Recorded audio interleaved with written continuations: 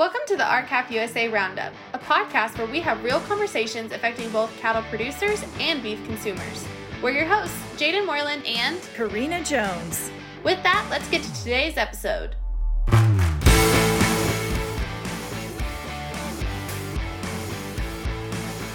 This episode is sponsored by Mason & Morse Ranch Company. Mason & Morse Real Estate Brokerage and Auction Services represents buying and selling farms, ranches, or recreational land across the United States. Hunting and fishing lands, equestrian estates, farmland, and cattle ranches are their passion, and they want to share experience and knowledge to help you make the right investment decisions. If you are considering buying a farm or ranch, or need professional marketing when you're ready to sell, experience is what counts. Their real estate agents offer clients more than 133 years of professional experience combined in buying, selling, and managing farms, ranches, and recreational properties. Their core values for cowboy ethics and authentic client relationships continue to be the foundation of Mason & Morse Ranch Company's professional land and ranch brokers services. Experienced, trusted, and committed, their team of agents will deliver exceptional service, and their marketing will showcase the stories and values behind America's greatest treasure, your farm, ranch, or recreational land. To learn more about Mason & Morse Ranch Company, visit ranchland.com. In today's world, monopolies reach into every fabric of our lives. In agriculture, we are all too familiar. But today, let's talk about the monopolies in almost every other industry too. What has happened to the strict antitrust laws and anti-monopoly behavior our country was founded upon? Where do we go from here? Join us as we discuss just that and more with Matt Stoller. Okay, well, Matt, welcome to the RCAP USA Roundup. We are excited to have you on today. So let's just kind of start with a general introduction. Tell us about yourself, where you're from, and what you do. Yeah, my name is Matt Stoller. I am the Director of Research for the American Economic Liberties Project. I research and write about monopoly power. I also have a newsletter called Big, where I write about monopoly power. Very cool. And so are you out of DC? I'm in DC. Okay, very cool. Where all the good decisions are made. So you're like welcome, everyone. No. So like you said, you're the Director of Research at the American Economic Liberties Project. So talk to us about what that is and what y'all do to those who aren't familiar. Right. So yeah, we're a nonprofit, and it's about 20 of us. We focus on an area of law called antitrust law, which is focused on corporate consolidation and intended to address problems like mergers when companies corner a market by buying up their rivals, or contracting arrangements that reduce the power of small producers. And not just, there are different agencies that enforce that kind of law, and then we focus more broadly on monopoly measures in general to make markets more fair and open and competitive.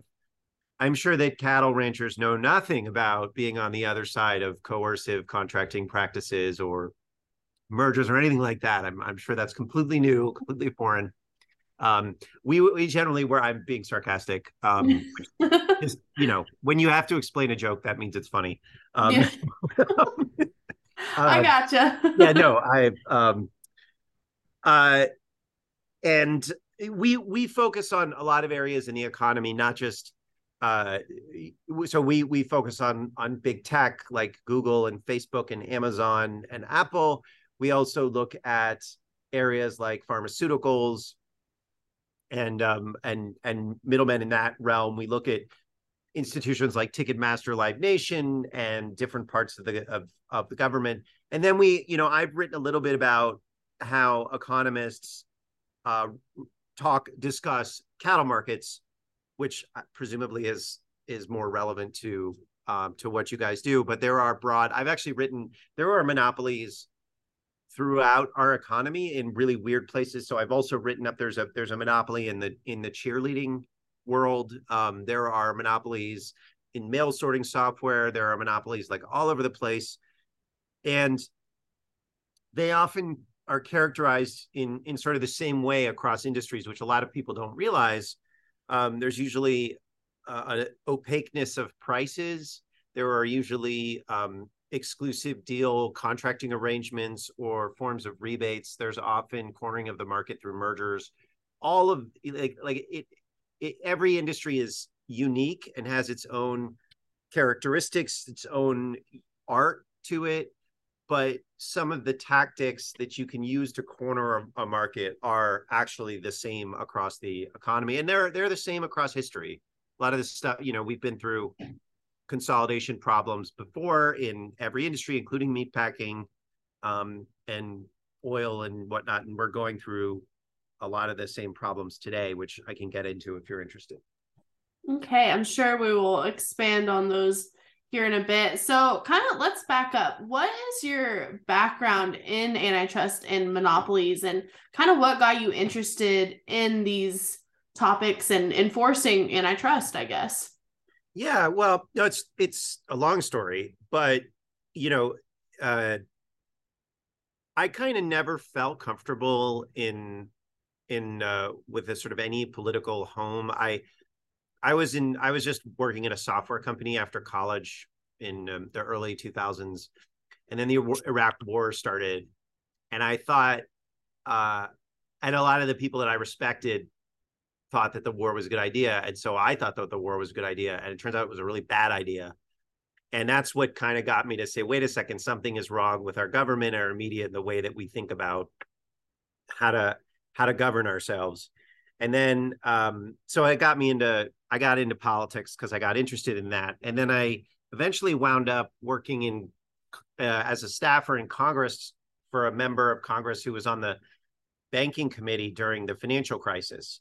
And we did a really bad job during that period of consolidating. There was a crisis that was caused by consolidation of banking power, and instead of reducing the concentration, we just decided, well, we like the concentration and we'll put a regulatory overlay on top of it. That's what our financial policy framework was. We're seeing it collapsing right now. And that I kind of like, I was thinking, why did my party do that? Like, the Democrats have traditionally considered themselves to be the party of the people. Why do we do that? And so it led me to kind of get interested in this dormant tradition of fighting monopolies.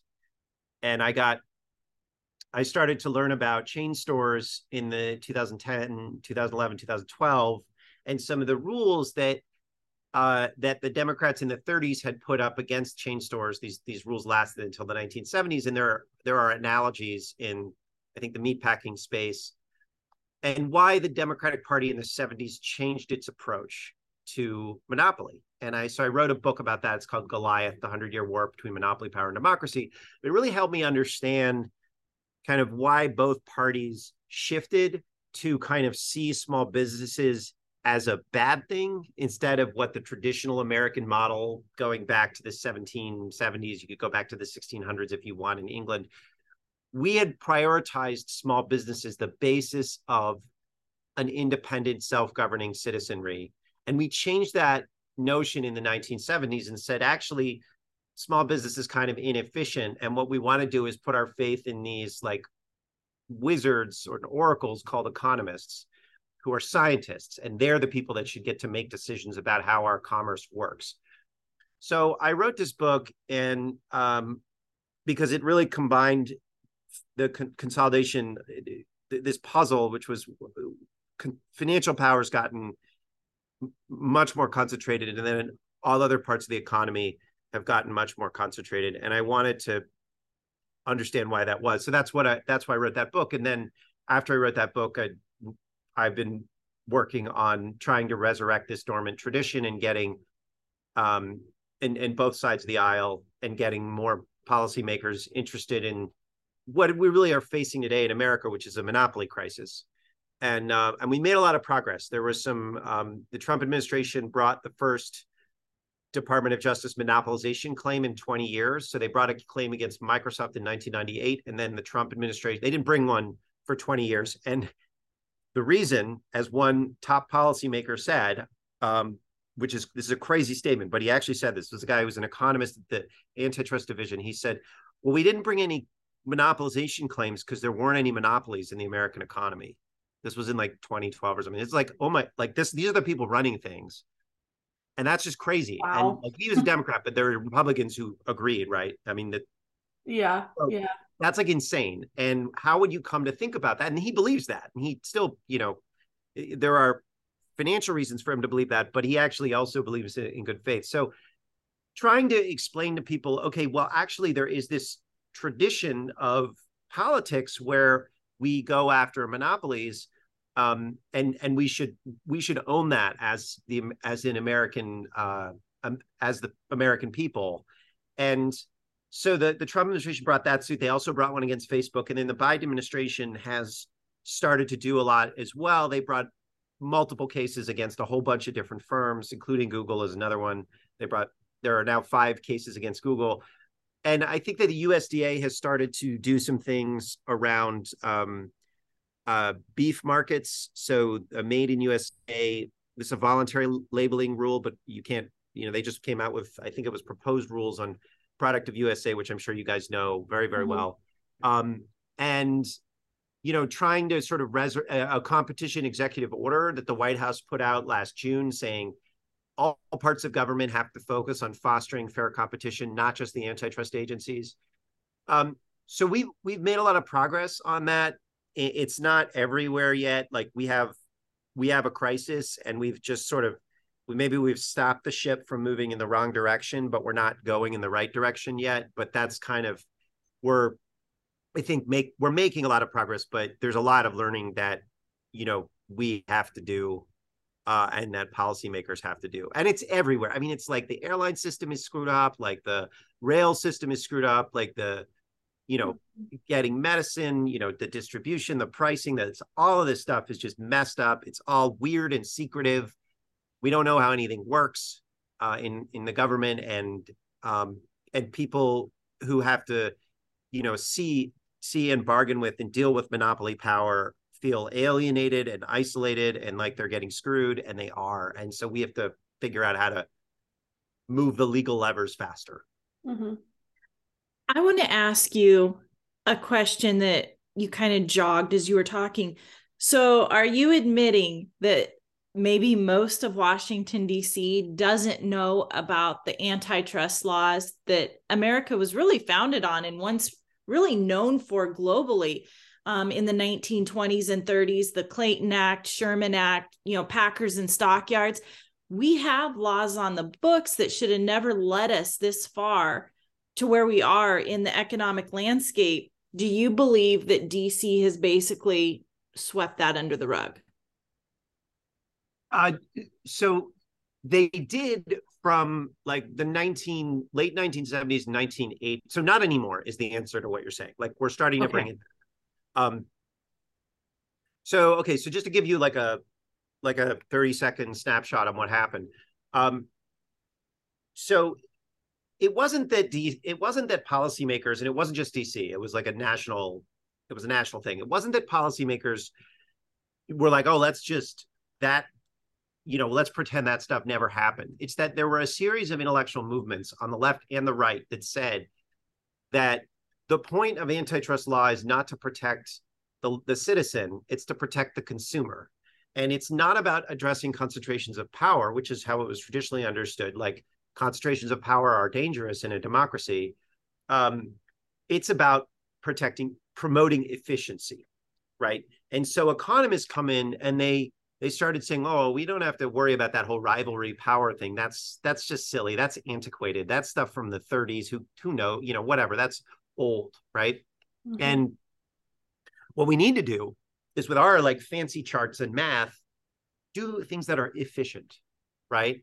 And when a lot of small businesses and medium-sized businesses started saying, hey, this is really bad for us, and it's not good for our communities, and it's not actually good for the economy, the economists said, well, you're just inefficient.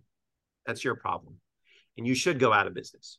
And I think a lot of policymakers in the 80s and 90s believed this for different reasons. And not all of them were kind of bad faith reasons. It was just sort of like, well, that's what globalization means. That's what capitalism means. That's what all of these, maybe, and you see this, I think, today as well, like, well, that's too much government. like, how dare government get involved in our markets, right? As opposed to understanding that markets are politically structured. So a lot of it was like anti-government sentiment, which I think is getting rid of rules on airlines, getting rid of rules on trains. Like, I was in a hearing like last week, and Ted Cruz said, and it's just to pick on him, I'm not making any claims about anyone. This is just what came into my mind because this is what I saw. And there are Democrats who believe this too. So I'm not just, it's not a partisan thing. But Senator Ted Cruz said, I am going to focus on keeping big government out of the aviation industry, which, if you know anything about the aviation industry, is not coherent, because the government built the aviation industry. And I mean, it was always private industry too, but it was, from the get-go, structure the aviation industry like this is a public-private, we did it with our government, we did it with our aerospace companies, we invented the airline, we invented the airplane. And this was, it was Air Force or Army procurement. And, so to say we're going to keep big government out of the aviation industry doesn't make any sense. A lot of the airports are government owned, right? It just doesn't make sense. And that is the level of that was sort of a one level of thinking that I think a lot of policymakers really believed, because they don't, I think reasonably, don't necessarily trust government, right? I think a lot of, but that's the challenge here is you have to manage power, and to there are private rights of action and antitrust and stuff, but to structure markets fairly, you have to actually have some sort of referee that is doing that. And so I think the anti-government sentiment from the 80s and 90s empowered the sort of these private monopolists. And so what we saw I think during the financial crisis in 2008, 9, 10 is that these institutions that I think a lot of us had come to see as just sort of apolitical, like banks and corporations, technical neutral institutions, economists made arguments about various rule setting, which came under the rubric of deregulation. Until that crash happened, it wasn't clear, I think, to a lot of people that markets and corporations and banks, how they operate is a political question. And after that happened, and you had kind of a movement that was mostly on the left, but not dominant on the left, to break up the banks, that started to come in, and I was part of that. And we started to say, wait a second, there are these other institutions across the economy that are too big to fail, right? That was the phrase. And this would be Google and pharmacy benefit managers and the big four meat packers and so on and so forth. And we started to notice, wait a second, the same problems that we saw in banking, of these very complex, opaque middlemen who use market power and create all sorts of fragility, that is actually the case across a lot of different markets. And so there's been some good academic work and reporting, and business people have started to talk about it, and congressional investigations. And then, a bunch of conservatives have started getting interested in the problem as well. So what has happened now, the thing is to move a nation as big as America takes time, and we don't have a lot of time is, I think, the problem. And so we've made a lot of progress. We brought, the Trump administration brought that Google suit in 2020. They were investigating it in 2019. That suit's going to go to trial, I believe, later this year. So in the fall. So this is what, 4 or 5 years to start investigating a monopoly to the trial. And then there's going to be an appeal. That's a long time. And when you don't bring suits for 20 years, which is what happened, then you create the expectation in the business world that consolidation is fine and these coercive practices are fine. So as we bring more cases, and as members of Congress start learning more about what kind of laws to pass, it'll change as the executive branch. The government is big, and there's a lot of people who got all their training in the last 30, 40 years. People don't change their habits immediately. They have to learn things.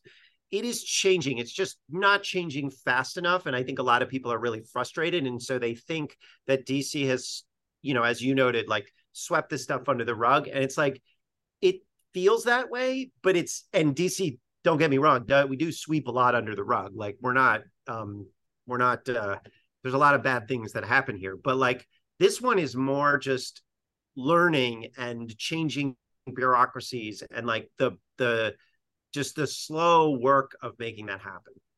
Yeah. Jaden, I actually think a question fits here really well. And so I'm just going to go ahead and ask it. You've just talked a lot about the attention that DC and the antitrust movement has had on big tech, right? And that's definitely, even out here in the Midwest, that's what we see on our news. Why is DC not focused on antitrust in the food supply chain? Why don't we hear about that? Well, so first of all, it's not just DC. Every state has an attorney general. True. And every attorney general can bring cases. And there are also private rights of action. And we have not seen, and those are expensive, right? To bring a case can take a lot of, can be difficult.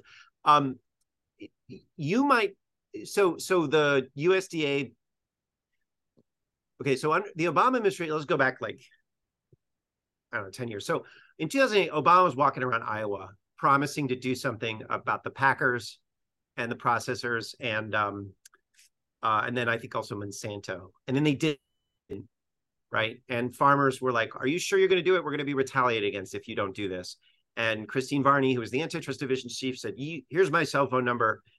Call me if there are any problems. And then like a year or two later, she's working at AT&T or something like that. Like, it was gross and really, and then towards the very end of the Obama administration in 2016, they did put forward some rules around the tournament grower system in poultry farming, which is a way that poultry is much more consolidated than beef, and there are ways that the poultry processors control the farmers essentially. And so the Obama administration put some rules that were very mild. They were not good enough. They were like, okay, but they wouldn't have done that much.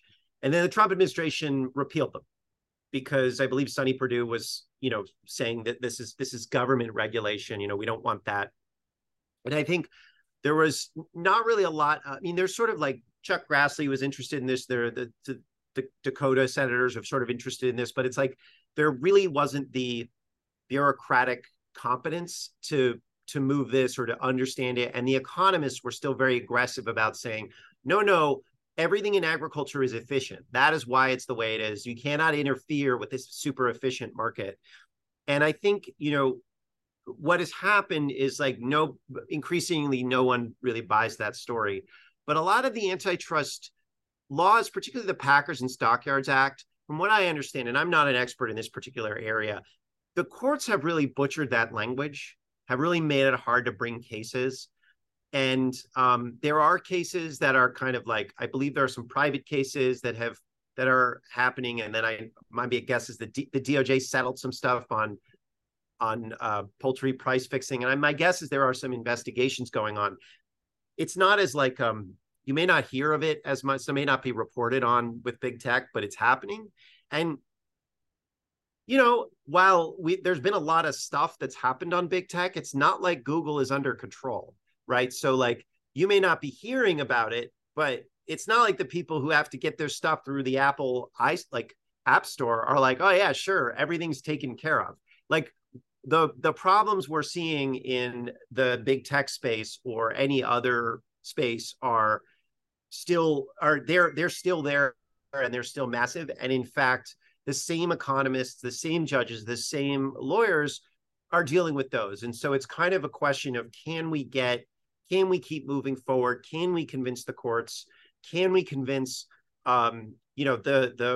the Republicans as they debate their 2024 primary, like DeSantis has done some interesting things on there. We know, Trump did some interesting things. Like what is that debate going to look like? And I think really, it's important for people who understand these problems, who are facing these problems, to make their voices heard and say, our political leaders need to step up. And here's information about how this system really works. And that, I think that has a big impact on policymakers. Like, we do live in a democracy, and the fact that they just had, I think I'm somebody who's relatively new to the monopoly space. I've been doing it for 10 years, but I remember not knowing anything about it. Before I knew about it, I didn't realize there was this whole tradition. And I mean, I think a lot of ranchers probably did, but raising your voice really does matter, and it really does make a difference. And so I think this is a moment when, if you do that, you will find there is an openness to these ideas. It will take a while. And obviously there's an emergency in cattle markets right now. So that just sucks. But we got to do what we got to do, right? Yep. So let's expand on kind of, as we were talking about, some cattle market stuff. And so for those of our listeners that don't know, you, Matt, you wrote some articles in 2021, both of which RCAF were featured in, and I'll put those in the show notes. But those articles, one specific one I know was published following a hearing in the House Ag Committee. And in it, you discuss beef prices, consolidation, packer profits, return of the retail dollar, and, you know, on, steps forward. So what is your connection to ag? Like, what kind of piqued your interest in that antitrust facet? Because I feel like, you know, so much of the focus is on big tech that kind of the ag issues get almost a little bit swept away. Kind of like Karina was saying, swept under the rug. So what kind of got your attention, I guess? Well, I mean, it's, you know, I don't have any kind of personal connection to agriculture. It's just always been you know, farmers and ranchers have always been fundamental parts of the anti-monopoly sentiment in America. And in lots of different ways, not just antitrust, but, you know, land. You could go back to the Northwest Ordinance in 1790s, which had very specific prescriptions on how much land any individual family should have. I mean, the idea was to make sure that that we were not a country of giant landowners, of aristocrats, that we were a country of independent people. And you can move that forward to the Homestead Act, Southern Homestead Act. And, you know, land was the original element of this because we weren't an industrialized country. And then as we move forward, you know, it was always farmers and ranchers who were at the forefront of thinking about monopolization and antitrust because they were the majority of the country. I mean, it was a rural farming country. And so, you know, as somebody like my book is about a guy named Wright Patman, who was a congressman from 1929 to 1976. He was in Texarkana, and he represented the interests of people who drilled oil wells and people who grew cotton. And it was a rural, you know, it was a rural district, and he really focused on how their constituents were getting sort of squeezed by the processors. And, you know, I was really interested in what Patman did, but it was like such a fundamental part of rural politics writ large with anti-monopolism. And that, I think, isn't there anymore. Like, you don't see those kinds of conversations in rural areas the way that you used to. And I think that it's not that people don't feel it. If you bring it up with people, they understand it. They just don't necessarily think it's political, right? It's just like the anti-monopoly sentiment has turned into anti-government sentiment, but it's the same instinct. It's that distrust of power, of concentrated power. And they, you know, people put their suspicions onto those distant, faraway masters in DC, which is fair, but they also need to maybe broaden that lens and put their skepticism on the distant masters that live in, you know, Brazil or Bentonville or wherever the giant supermarket chains or meat packers, where they're located, because that is a very dangerous collection of power, and we have to wrestle with how we're going to deal with that. So for me, I got into farming, not farming itself, but like the interest in agriculture from a historical lens, and then to see what you guys do on market structure was very, very exciting. And so, I mean, I've used a lot of your work and your data. And then what I saw in this hearing was like exactly what, you know, David Scott did the same thing in poultry like 10 years ago. And I was like, oh, that's, you know, and these economists who are screwing the cattle ranchers, they screwed the chicken farmers 10 years ago. And I was like, okay, I know how this works. It's the same people or the same type of people who work for Google, except they happen to work for Tyson's or whoever. And so it's like it's not a difficult thing to translate what is like what's happening in cattle markets, what's happening in politics and like give the variant of what's going on in cattle markets. It's the same thing in every industry. I don't know the details of how to produce food, and I have tremendous respect for people who do. I do know how economists lie on behalf of big money. And so that's kind of, I was like, okay, well, I can see what's going on in this here. So let me just kind of explain why David Scott, that congressman who's, in charge of that committee, why he couldn't hear the complaints from cattle ranchers is because he has like economists in his ears. And so just like explaining that's something I can do. Let's get a little bit more specific about that issue, because in one of your articles you talked about how Stephen Coonts from Colorado State University maybe put a different lens on the data than what cattle producers would say the data set read to them. Talk to us about what you see economists do in the cattle industry space with data. Yeah. So, okay. So Coon's, let me see here. So he looked at, so he was looking at captive supply agreements and was, I think a lot of the economists, they generally like consolidation, and they look for data to prove that consolidation is good. And so, what he did is that, so there's a legislation, I think it's Grassley legislation, that would mandate that a certain percentage of beef is done in cash cattle markets.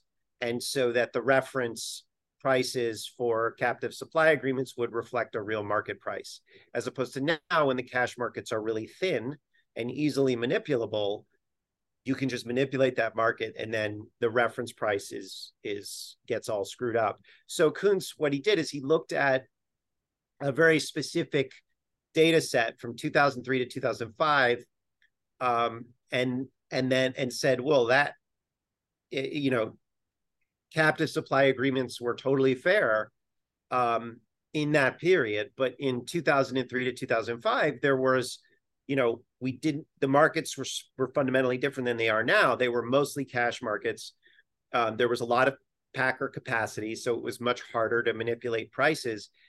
And then also those were the years when it was, I think, difficult to import cattle from Canada. So prices were higher. And then he's just like, well, based on the data that I've seen, everything looks great. And it's like, yeah, if from 2003 to 2005 stuff was great. Like if my grandmother had wheels, she'd be a train, right? Like it's not relevant. And so but he came out and like published this. And let me just read what he said.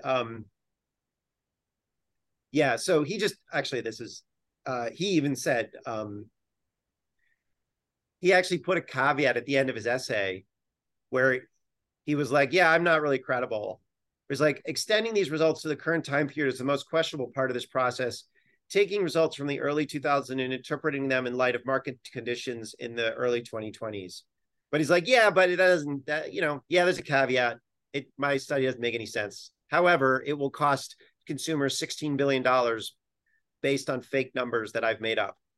And like, that's crazy, right? That's I don't even want to say that's astrology, because that's rude to astrologists who have more integrity. And so I think like that's, and you see this with a lot of ag economists, not all of them, but you go to like these schools that have ag economics departments, and it's like the Tyson Center for the Study of Agricultural Prices. And it's like, there's a lot of expert witnesses. And I don't know what Coonts is doing. I'm sure he believes what he's saying, but like, you have to find a way to take in the real world impacts of what's going on. And I think the USDA, they're kind of a mess, but really the problem in many cases is the courts, because the judges listen to economists, right? And so that's the struggle that we have. And I think David Scott was very confused when he saw this study, because he was like, well, I know that there's something wrong with these markets, but I'm being told there's nothing wrong with these markets, right? So you want to know, like, why would an economist say in 2012, which is what I said before, the guy was like, well, we couldn't find any monopolies, right? It's because they use methodologies like this. They're not looking for them, or I should say, they're not even not looking for them. They're looking to not find them, right? And that is, I think, the fundamental, like economics, these economists have blinded us to what is going on, and they blinded our policymakers. They blinded our courts. They blinded the people. That's an excellent way to put it. Jaden, make a note. That could be the title of this podcast. Yeah. They are looking to not find monopolies. You just tied it back for a second to the consumer and what these policy decisions or lack of enforcement are costing the American consumer. Do you think the American consumer, the American citizen, has any idea how one note their grocery store really is? How they see the different brands of crackers or the different types of crackers, but they really don't know that the same company owns almost every cracker in the aisle.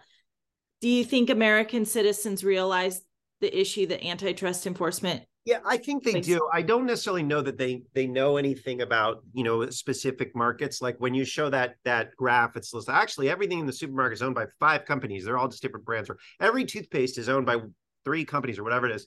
People, they love that stuff, but because it explains something they feel, right? Which is that there's a sameness to our experience of the world that didn't used to be there. Like, I just remember when I was a kid and you'd travel to different places in the country, stuff was different. You'd go you were in Florida, you had certain snacks. In Nebraska, you'd have different snacks. Now all the snacks are the same, right? You go to a rest stop and it's like the same, different, all the same candies and it's like, what happened, right? The regional varieties are gone. And there might be a bunch of I remember looking at candy aisle and it was there was Lifesaver gummies. And I was like, oh, that's kind of a good idea. And then I saw that every kind of hard candy had a gummy version. And I was like, wait a second, some consultant was sold the same presentation to every food conglomerate. And so they're all doing gummy versions and I was like, this is a fucked up way to do things. Because it's like that in every store in America right now. People know something is wrong. They saw the shortages, right, during the pandemic. They know that prices are manipulated. They don't necessarily know the specifics. They don't necessarily know that there's something they can do about it. But in the polling that we do, and my organization does polling, we do focus groups.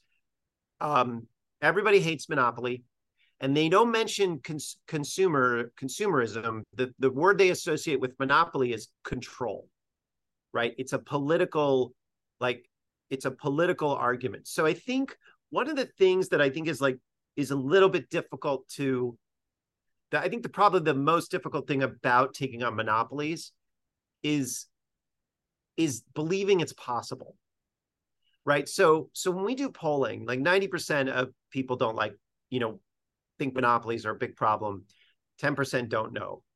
The main issue though is it's not that people don't want something done about them. It's that they don't think that there's any way to beat them. That's really all it is. That's if people feel hopeless and despondent and they feel like they're the only one who thinks the way that they're thinking, but it's not true.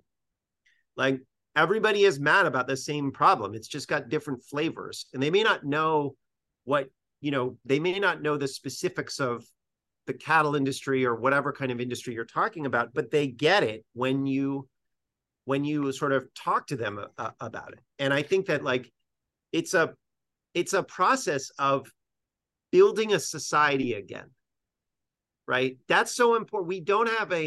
We don't trust each other enough to collectively come together and say, we're going to write different rules about how we run things. And because we don't have that collective trust, we aren't doing that. But part of I think the process of building trust is a process of learning our own history or relearning our history. And I think that, we have been made to hate each other and fight each other and distrust each other. And there's lots of different ways to think or talk about that. I mean, I mentioned Ted Cruz, and my problem with what he said about airlines isn't that he's wrong. It's that it's not coherent, right? The idea of removing government from aviation doesn't make sense. We need to talk about how we run our aviation systems. And, you know, on the other side, there was like a bunch of ticky-tacky, silly stuff too. But it's like, we have to figure out, how do we, the people, come together through our government, which we control, and structure our markets, because they are our markets, and make sure that we treat each other fairly. And that is a we problem, right? We have to have some sort of collective ability to do that, which isn't the same thing as saying, you know, socialism. It's just about saying markets are public institutions, right? We all agree to the rules, and then some people win and some people lose, but you all have to agree on the rules. And that is, I think we've confused the idea of common agreement on the rules with sort of like a collectivism. And so instead of just writing fair rules, where people can have open and fair competition, we've just said, we're not going to have any rules. We're going to allow Mark Zuckerberg to run everything, or we're going to allow JBS to run anything, or whatever it is. And then they end up writing the rules, and people get really upset, which rightfully so. But it's like, we have to rebuild politics to make this happen. So that's the challenge. It's, people do get it, right? They really do. They may not get every specific example, but I'll say this. There are a lot of staff in government that don't, like the civil staff in government in general. They have been told since the 1980s, don't upset any powerful interests because Congress will yell at you. And so they've learned not to upset any powerful interests. And that's changing. Congress is now yelling at them for not doing anything useful, but they're confused. So it's like, it's not that there's like a giant conspiracy, or maybe it is, but it's much more boring than most people think. But that's like the main problem, is you do have a lot of people who are like, well, wait a second, you've been yelling at me for 20 years to not do anything. And like, now you want me to do something? Like, I don't understand. This is really confusing, right? So that's like that's what people are just people. They're creatures of habit, right? So how do we beat back the beast? How do we, nurture the idea of mom and pop shops? How do we come back to a center in American society where entrepreneurship is the goal? Small business owners are prioritized. Yeah, I mean, I think you guys are doing it, right? I mean, part of it is, raise your voice and talk to policymakers, encourage your state attorneys general to investigate. I think the USDA they just put out a fund. I think they're going to say, like, so most state attorney generals, they have like 2 lawyers or something that do antitrust. Not all of them. Some of them are bigger. The bigger states have more: Texas, California, New York. But I think the USDA is going to put out a grant program for state AGs so they can get more staff. But like, call your state AG, right? I mean, if they get 5 phone calls, that's like a significant amount of feedback. So just call your state AG or call your state legislator and and just say, I care about market power issues. This is my problem. Can you help me? And they may, it probably won't work at first, but it will work eventually, right? I mean, the thing about the corporate lobbyists is they're there every day, all the time, when people are watching and when they're not. But they're not that strong. They're just there all the time. It's like, if people start talking to what politicians care about are their voters, not because they're good people, but because that's who hires and fires them. And they don't want to get fired. And, and they also do care about, the people they represent at some level. So just make your voice heard and ask to take on monopolies, and then follow them. Like, if you follow the legislation and then you're like, why didn't you vote for that? Or why did you vote for that? Right? Like that, like a lot of times, I think this is where partisanship gets in the way is, I think if you were to ask a normal Republican, is your party taking on monopolies? They'd say, yeah. If you'd ask a normal Democrat, is your party taking on monopolies? They'd say, yeah. But like, if you look at the policies, like they probably are or aren't in lots of different areas. And it's like, well, is your member of Congress actually voting for this particular bill that they should be voting for? Like, that's the better question than, are you taking on monopolies? Because everybody will say that. So that's kind of like, and that's good that everybody has to say that now. You know, that's a mark of progress. But I mean, I want to give you a sense of hope, because we've made a ton of progress. Like, I know that you guys have said multiple times, well, but big tech seems to get all the press.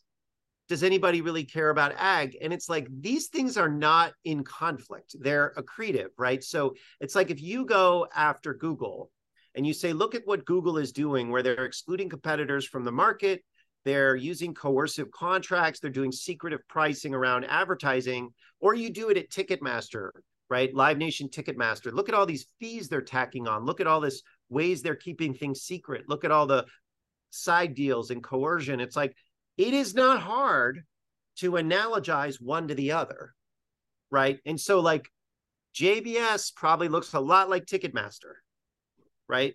It's just that it's different industry and different goods and services, but you know, they are not that different. And so when you like, I always get this a lot, because I as surprising as it may be, you know, somebody who hates Google will come to me and be like, why are you always focused on Amazon? And somebody who hates Amazon will be like, why are you always focused on Google? And it's like, you understand, it's all monopoly power, and the law is the law, and you can use that law effectively. It's a little bit different in ag because there's packers and stockyards, although there's all, you know, DOJ does enforce that, but they're very similar. They analogize really well. So, you know, going after Google helps the fight against JBS and vice versa. And, you know, so I would just encourage people to raise their voice to say, yeah, this is, you know, and the other thing is, by the way, like, everybody uses Google, right? I mean, Google matters. And also, like, going after pharmaceuticals, like PBMs and pharmaceutical firms and stuff, like, everybody needs medicine. Like, everybody eats food. Like, all of these systems do actually matter to everyone. So it you know, this is kind of like a collective endeavor. And I think we've made a lot of progress. We have a lot more to go. But I think a lot of it is like, look, there are 330 million people in America. And 10 years ago, I didn't know anything about monopoly. And now I do. There are a lot of people who don't know anything about it. It's not like they're bad people, or they've never heard of it. So like, let's do the educating, right? That is actually fundamentally how you make things happen. And you guys do that. You do a really good job. You've made a lot of progress. And I do think we are going to win here. It's just like, we just need to accelerate it. So let's talk. I've got one last question before Jaden wraps up. So what happens if America rocks back on their heels, takes their foot off the gas on this antitrust enforcement, and just kind of says, yeah, let's see where the chips fall? Will that lead to increased fragility in our economy? And, you know, for us, we're looking at the food supply chain. Sorry, so if the consolidation continues, will fragility get worse, is the question? Yes. Yeah. I mean, it's pretty, so there's a law professor named Kate Judge who wrote a book called The Middleman Economy. And she worked in banking. She was a banking law specialist. And what she noticed is that the big banks are middlemen, right? They match savings and investment. And they have all these like opaque ways of doing things. And it was immensely fragile. That's what the too big to fail the crisis was. And she's like, wait a second, a lot of these other entities are also middlemen. Like JBS is a middleman, right? That's what they do. And they have the complexity and opacity, and the supply chains are very similar to the banking system. And so same with the fragility. I mean, we have over 200, and that's true in every industry, like PBMs and GPO, the wholesalers, and there's like tremendous consolidation. There have been over 200 generic pharmaceuticals and medical supplies in shortage. And the FDA has been keeping a list since 2012. It's just crazy shortages that we've never had before. Very simple stuff, like, for example, medical grade salt water is in shortage, right? And this is like, that's insane. Why can't somebody mix salt water and sell it? The reason is because the middlemen that control access to hospitals will not let them charge a price that will let them profit. Does that sound familiar? Right? I mean, that's why there's a shortage. Like we saw the baby formula shortages, same thing, right? In that case, the government was the power buyer, but it's like, fragility is when you pool production and when you also pool risk. So that's what's happened. And we have fewer meatpacking plants that are bigger. I mean, you guys know this better than I do, but we used to have a lot more plants that were all much smaller. Now we have a smaller group of plants that are each can do a lot more capacity. But it's like if one of those goes offline, as happens sometimes, that screws everything up, even just in terms of shortages. I mean, without the shortage, like they have immense market power because there's only, one plant within a certain geographic area. But if the plant goes down, I mean, there was like a cyber attack, like right in 2020 or something. And it's like that screws up all the pricing, or I guess maybe doesn't screw it up. It makes it really good for the remaining oligopolists because they get to charge a lot more. But that's fragility, right? I mean, the worst situation is the one we're in with beef, which is they actually, like the middlemen make money when there's a shortage. That's really bad, right? You don't want to make arson profitable. But anyway, so that's like, I think what we've seen with shortages of everything from like semiconductors to black pipe for construction to, specialized biopharmaceutical equipment to beef to toilet paper, whatever it is, we have a much more fragile economy than we used to have because of consolidation and because of bad contracting practice. I mean, another one, for example, is right to repair, right? Being unable to repair your own equipment. That is a really good way to create shortages, right? If you can't repair your equipment, then it's more likely to have shortages of that equipment because you can't repair it. That's actually the reason, I don't know if you know, but like McDonald's ice cream machines are always broken. And it's because McDonald's has prohibitions on repairing those ice cream machines. From third parties can't go in and repair them. I didn't know that. They have that a special, makes more sense. they have a special kickback deal with like the McDonald's franchisors have a special deal with the producer of that ice cream equipment when it's apparently kind of shitty equipment.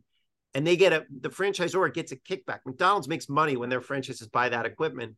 And they make money because those franchisees have to buy like a service contract. So they can't bring a third party to like fix it or even just identify what the problems are. That's a shortage, right? Is a shortage of McDonald's ice cream. And it's artificially created through coercive contracting practices and kickbacks. A lot of this stuff is fixable. So anyway, the FTC is investigating the McDonald's ice cream shortage. It's, I think, the most popular thing I've ever done. I want that investigation to like conclude. But like, anyway, the point is this stuff is everywhere, and fragility is like a function of having a smaller and smaller group of people control everything. So to paraphrase, especially, in the McDonald's issue and some of the other issues you just talked about was basically we sacrificed resiliency to gain a kind of proposed efficiency model. Yeah, that's right. The efficiency, yeah, we were fooled into thinking that it was more efficient to give up one of our kidneys. You don't need two kidneys. You already have two. You already have a kidney. You don't need another one. Right? Okay, Jaden. Okay, so the last question we always ask guests on the podcast: what is your favorite cut of beef, and how do you like it prepared? Oh, I probably do like a New York strip. And like what I do, I've been cooking them like low and slow. So what I'll do is like a 200 degrees in the oven for like an hour, maybe like 70 minutes, and then a quick sear. Okay.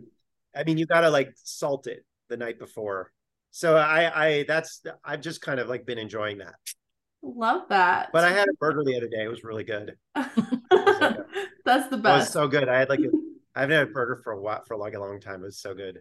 I want to eat beef, but I want the profit to go to the people that do the work, right? I mean, that's the thing. It's like I bought it. I think I got the burger at like Five Guys, but I'm sure that didn't profit like the rancher, right? But it should have, right? And then look, the Packer should get some of it too. But like that was not. I don't feel like my dollar went to my food dollar profited, like went to the industry, or went to the people that do the work. It obviously went to the industry. Yep. And that's the thing is I think a lot of consumers do, like, they want to support American ag and American ranchers. And like, you know, they have this picture in their mind of whenever they are eating beef, no matter what, they're supporting ranchers, which in a way they are, because, you know, they're driving that demand for it, but not in the way they think, I believe. I don't know. Yeah. I mean, I hope the Made in America, the product of USA rulemaking is helpful. I don't know if it will be. That's not something I wanted it to happen. It's obviously not mandatory country of origin labeling. Mm-hmm. So we support that too, but this is something. So yeah, it's a step in the right direction. Yeah. Yeah, exactly. At least you're not allowed to lie about whether the beef is American, which is something. Yeah. Thank you, Matt, for joining us today and for bringing these issues to the attention of Americans. As Matt said, we need to raise up and make our voices known. So let's work together and let's work to get back to competitive markets across the board, across all industries, for the better of our country. We can't say this enough. Make sure you call that Capitol switchboard number 202-224-3121 and speak with your senators and representative today, and make sure you tell them you want to see more antitrust enforcement and more strong antitrust enforcement. With that, stay engaged in the conversation and give us a follow at RCAF USA on Facebook, Instagram, Twitter, LinkedIn, and YouTube. RCAF USA is set apart from all other national cattle associations because we rely solely on membership dues and donations to carry out our mission, which is to ensure the continued profitability and independence of United States cattle producers. We exist solely because of support from our members, and we ask you to help support RCAF USA. First year new membership dues are $50, and after that, all renewals are $100 each year. To become a member or donate, call 406-252-2516 or go to r-cafusa.com.